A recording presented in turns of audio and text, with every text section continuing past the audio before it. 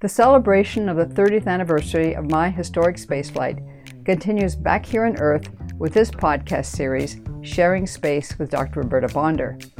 Now, this is an opportunity for you to join me while I explore life, creativity, flexibility, and change with my guests, some of the most famous and globally well-respected Canadians. In each of these podcasts, we will hear a special guest express personal views about the present and the future. And if you have a deep passion for exploration and inquiry, whether it's through the arts, sciences, or athletics, for example, the storytelling in this series is for those who wander and those who wonder. Join me now to explore how some of the most notable Canadians exercise their creativity and curiosity in a wide array of fields. Unlike those of the night sky, these stars are within reach. So let's tap into their energy as they enlighten us.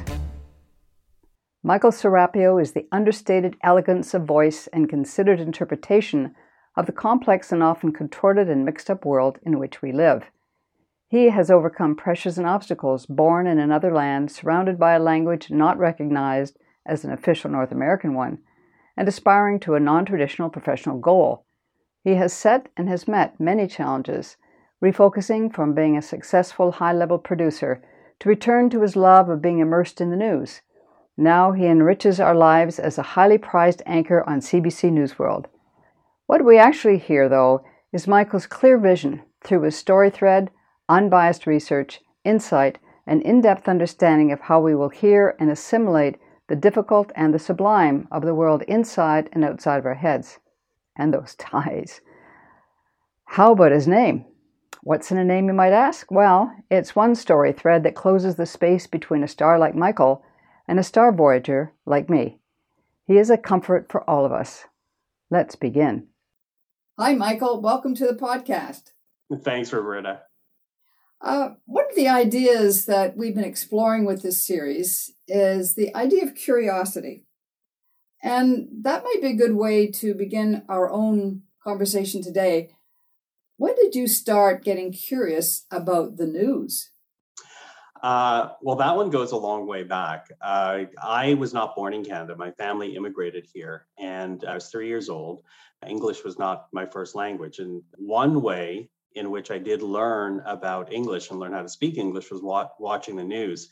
And that was just something my dad did naturally. And so I would join him. And I was just fascinated by the storytelling and, again, learning a new language. And as I got older, it was a really good entree for my dad and I to talk about political issues and social issues and challenges and what was happening around the world. And that was, I think it was a little bit of learning English. It was certainly about spending time with my father. And that just was this little seed that grew into this huge interest in becoming part of the news. I can relate to learning another language by watching the news or something. I remember when I was in France, and I was learning French, I would sit and watch the old black and white Flash Gordons, which were all done for French kids. And that's how I spruced up my space language in French. But that's wonderful. Well, did you think or know that you'd always want to be a journalist? Like, I always knew that I wanted to be a spaceman, like nothing had flown off the planet in those days. So that's a spaceman thing. But what about a journalist? That's it's a big word to spell for a little kid. Yeah, absolutely. And no, I actually, even though I enjoyed watching the news with my father, it didn't actually occur to me till much later in high school. And a lot of that had to do with the fact that my parents, both of whom have scientific backgrounds. My dad was an engineer before retiring. My mother was pre-med in university, went on to become a med tech because my grandfather unfortunately passed away, so they didn't have the funds to go to med school. But they both have science backgrounds, and they really wanted me to be a doctor, which I understand. It's, of course, the Asian parent's dream. Oh, my child's going to be a doctor. And so they plant that seed into your head. And so for a very long time in my life, for much of my younger years, I thought that was my path. But, I didn't really have much of a passion for it. And it wasn't until later that I was able to put a finger on what was my passion. I did try to do my parents' path right through to high school. But I'll be honest. I was maybe at best a B+ student in math and science, and that was with a lot of effort. And I think a lot of that I think about that now, and I think, well, sure, I could have applied myself more, but again, it just wasn't my passion. So what happened? Well, it was, my amazing grandmother on my father's side, and my grandmother. I have this recurring theme in my life of strong women, and my grandmother is certainly one of them. And she, just a bit of background on her, she, as a young teenager, fled the Japanese invasion of the Philippines. And so she, her father, my great grandfather, her mother, and her sister were fleeing. And in that flight, my great grandfather had a heart attack and he passed away. Her sister died of dysentery, and it was just her and her mother. And luckily, she met my grandfather, who was a doctor outside of Manila. And her mother had health issues. And at that point, all these women, young girls who were unmarried, were being taken to become, the euphemism comfort women, into these rape houses in the Philippines for Japanese soldiers. So my grandfather married my grandmother. So she kind of always had this inner strength. And then she later in life went to the United States, where she became a practical nurse. So she never stopped pursuing her dreams. And aside, she was actually a movie star in the Philippines for a time as well. So she had this amazing life. And she came up from Texas, because that's where she ended up settling. And we were watching the news. And for her, it was ABC News. She loved ABC News. And we were watching it together. And I must have been about 15 at the time, maybe 16. And I said to her, "Isn't that amazing? What a great job that would be. What a great career would that be?" And my grandmother said, "Well, why don't you do it?" And I said, "Oh, no. There's no Filipino men in front of the camera. There's no men of color in front of the camera. They'd never let that happen." And she looked at me and said, "So be the first. If they can do it, you can do it. Just do it." And it was this click in my head that all these things I was interested in, politics, geography, world issues, current events, was something that I could put together in a career if I found the inner strength to pursue it. And that came from my grandmother. Boy, there's a lot there. Yeah, A lot there there. It's I was born into a family that didn't see anything different one person to the next, except of course back in the 40s and 50s, it was all gender issues. And I think the city that I was in was not very diverse to have a lot of experience that way. But I don't know why people just can't see people as people. I never have understood it. But let's talk about racism. Did it ever get in the way? I mean, beyond the internal dialogue in your own head, how do you think that played out? Oh, huge. And it breaks my heart a little bit. I was going to school and starting my career in the 90s. And at the time, I think to myself, well, and we were at this great moment in history, and you're a part of that, of where barriers were falling down all around us. And I thought, what a great era to be pursuing what I'm pursuing, because again, boundaries are falling. But I encountered boundaries mainly around racism, also homophobia down the road, but mainly around racism. I had professors at university who basically said, "Oh, you'll be great behind the scenes, great behind the scenes." And it was this idea that I could never be in front of the camera. One of the first news directors I spoke with said, "Well, if you want to be on camera, you should get eye surgery to make your eyes bigger." I had a boss, one of my first bosses, when she, out of the blue, found out I was Filipino, she proceeded to tell me why she did not hire a Filipina nanny and instead hired a British au pair, because she said she didn't want her children to have a horrible accent. And this was unsolicited. So those things certainly got in the way. And I pushed through the best way I could, but absolutely it got in the way. I just find the idea that you have to change your appearance to meet somebody's standards of whatever the heck they are. They're not really standards, they're biases. Gosh, that must have been really discouraging for you. It was. But as I said, I pushed through. I knew I was going to be a journalist. And, I'm also an immigrant kid. I don't pay for an education without the intent of working in what I studied. It wasn't a luxury thing that I could throw aside and start something again. And so I pursued it, and I was a producer, and I was a really good producer. I was the executive producer of Canada AM before I was 30. I was around 28 at the time. I was a senior specials producer. I was a Parliamentary Hill producer. I did a lot of wonderful things, and in each one I tried to get something. And I actually had put to bed this idea that I could actually do what I want to do, be a reporter and anchor, because no one was supportive around it. And so I just accumulate the skills that I could and do what I could as a journalist, just at the very least to prove myself as a journalist. And luckily along the way, I did get opportunities. You mentioned women in the media at the time.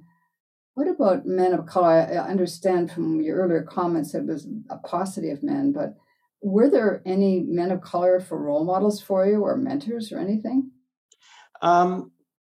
Few and far between. Like again, it was by the time the 90s came around, there were particularly African American men in American media, and the joke was, if you wanted diversity, watch The Weekend, because all the people of color essentially had to work the weekends. And so the Canadian examples were fewer and farther between. There were women of color, not certainly men of color who were anchoring.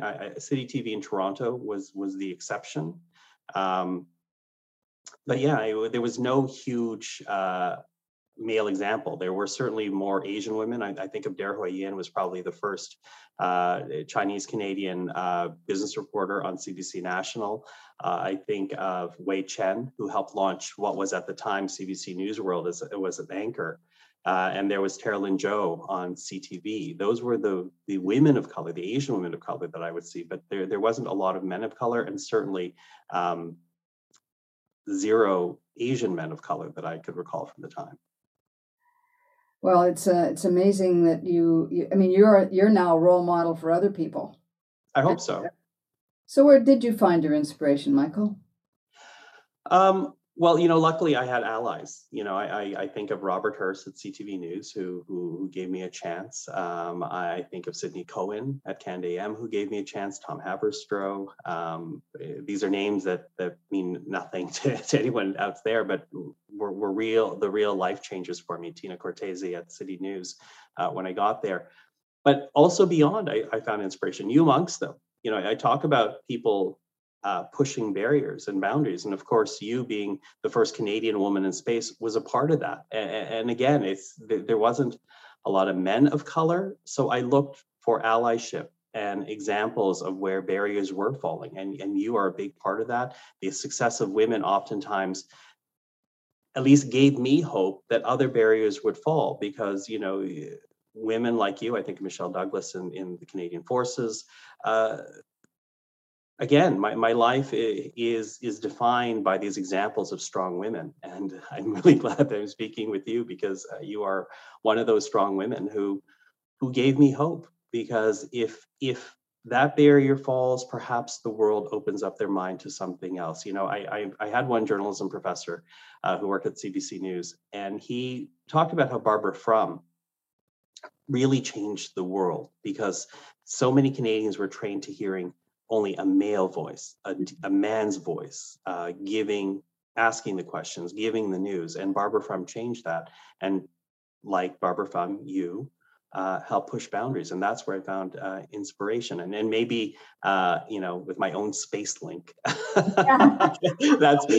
part of the reason why I looked at someone like you as being a great role model and a trailblazer for me.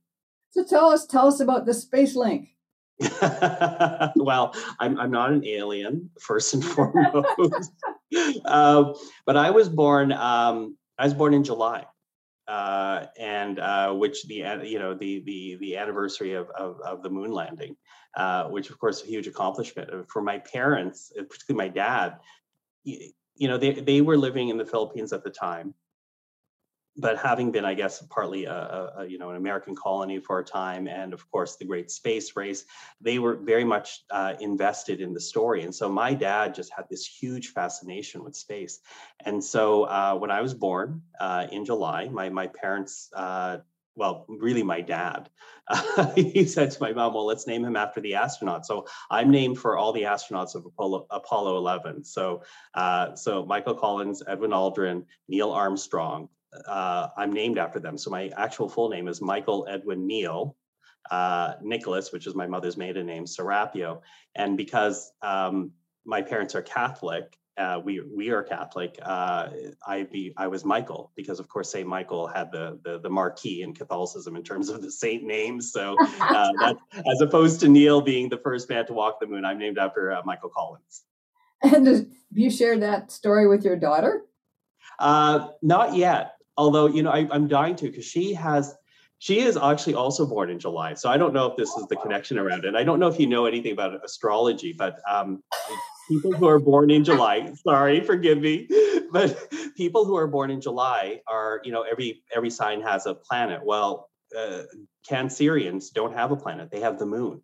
And so it's great that the moon landing happened in July, that I was born in July. My daughter was born in July. But she naturally has this fascination with the moon. And so whenever, particularly in the daytime, because she goes to bed so early, she's only 4. When we walk around and she sees the moon in daytime, she'll always say, Daddy, look at the moon, look at the moon, look at the moon.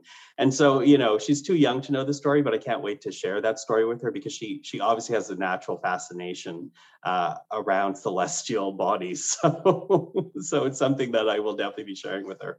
Well, I can recommend the first book that my parents bought for me was The Golden Guide to the Stars, which I still have. So wonderful. I suspect there's a telescope in your daughter's future. You know what? I don't doubt it at all. She would absolutely love that. And, it's one of the things I do hope that I get to teach her, It's funny. I don't know if I've actually shared this with you, but my husband, his family, they own a cottage on the American side because he's my husband is Canadian American, and so his father and his brother, they live in the Upper Peninsula of Michigan, and that's where their cottage is. And so we cross through the Sault to get to Sault Ste. Marie, Michigan, to get to their cottage in the Upper Peninsula, and yeah, I don't know if I shared this with you, but we often go to Roberta Bondar Park in Sault Ste. Marie, Ontario, and walk around. And so, beyond the moon, I just want her to really have this connection with the natural world. And I think a little bit about that is, growing up in a city like Toronto and being, immigrant kids in Toronto, it's very much an urban experience. And so I didn't really have a connection with the great Canadian outdoors until I was probably about my late teens, early 20s. And that's something that just really, really grew. And so as a family, we go on hikes. We took Elise canoeing for the first time this summer, which she loved. I love portaging. And these are things I want her to have a connection with. So in the sky, on the earth, I really just want her to have a connection, because are we not just so blessed to live in this beautiful, beautiful country where we can have all the modernity and the things that an urban existence offers you, but also none of us are that far from this great land on which we live. And I wish Canadians actually spent more resources and more, time, if they could, to explore our own country, because there's so many beautiful things to see, and that's beyond the urban experience. Oh, it's absolutely true. I mean, the space station and neither the space station nor the old shuttle flies over the geographic center of our country, which is north of Baker Lake and Nunavut. People don't realize that. They're used to seeing a map with the northern part of Canada looking like a cone head. But there's this extraordinary place. I remember once it took 8 hours to fly from Eastern Arctic to the Western Arctic, right across. Isn't that amazing?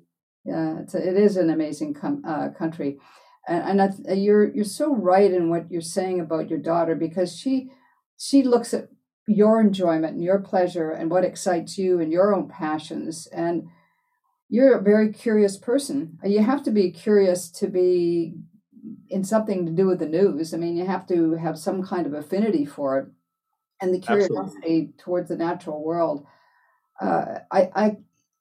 I really think that your curious nature just must ignite her some way, don't you think?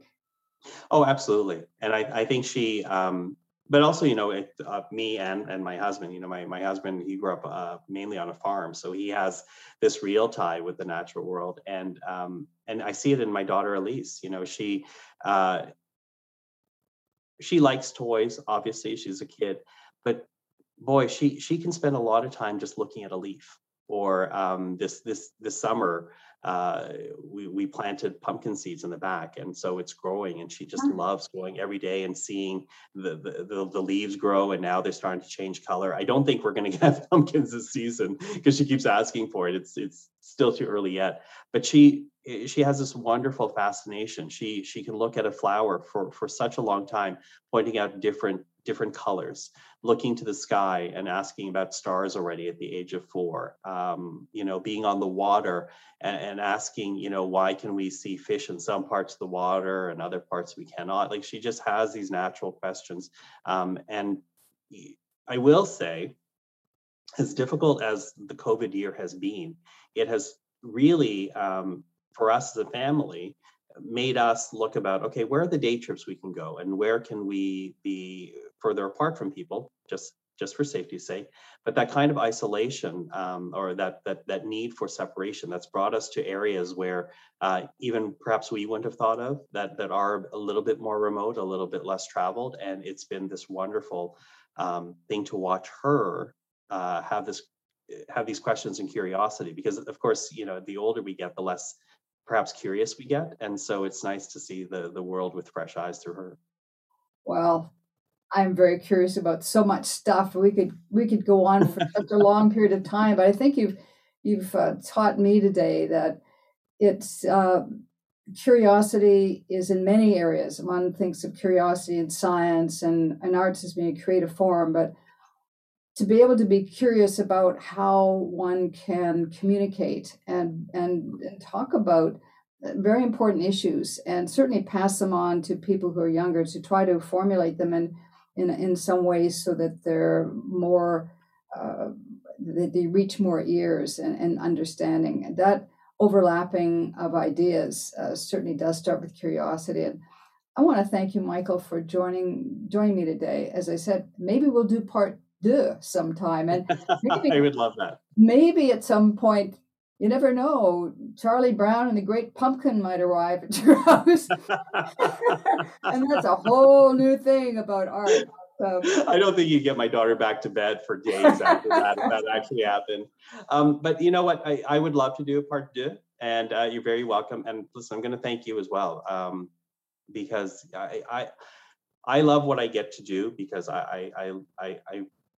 I really think it's just Canadians speaking with Canadians, because I love the fact that we are a more intimate country, and we are, at the end of the day, just people. But you, as a person, as I said, you changed the trajectory of my life by going to space. So thank you. That's just lovely. Thank you, Michael. Okay. Thank you. Big hugs to you and yours. And stay safe and stay well. And I will be watching you on TV. Take care. Bye-bye. Bye-bye. The privilege to engage with other minds and experiences continues. I would like to thank Michael Serapio for sharing his unique story with us today. Come back again in 2 weeks for the next Sharing Space with Dr. Roberta Bonder podcast, when my guest will be hockey legend and physician, Dr. Hayley Wickenheiser. Thanks for joining me.